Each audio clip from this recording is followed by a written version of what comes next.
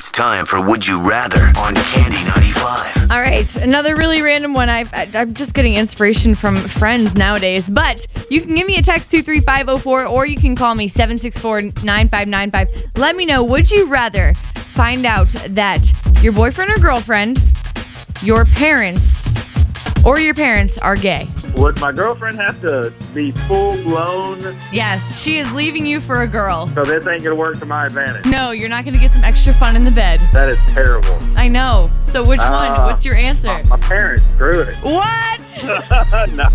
no, I'd say my girlfriend. I was going to say, the parents would ruin your entire life. Yeah, they would. What's crazy is that it's tied. Half of you are saying that you would rather find out your boyfriend or girlfriend was gay. Half of you are saying your parents.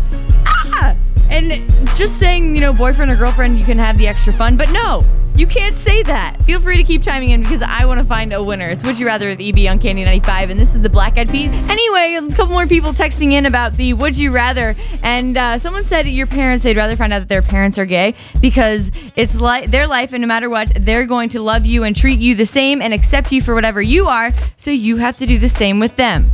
Very, very true. I like it. That's what ended up winning, and I'm assuming that's why. So they are the winner of the free lunch.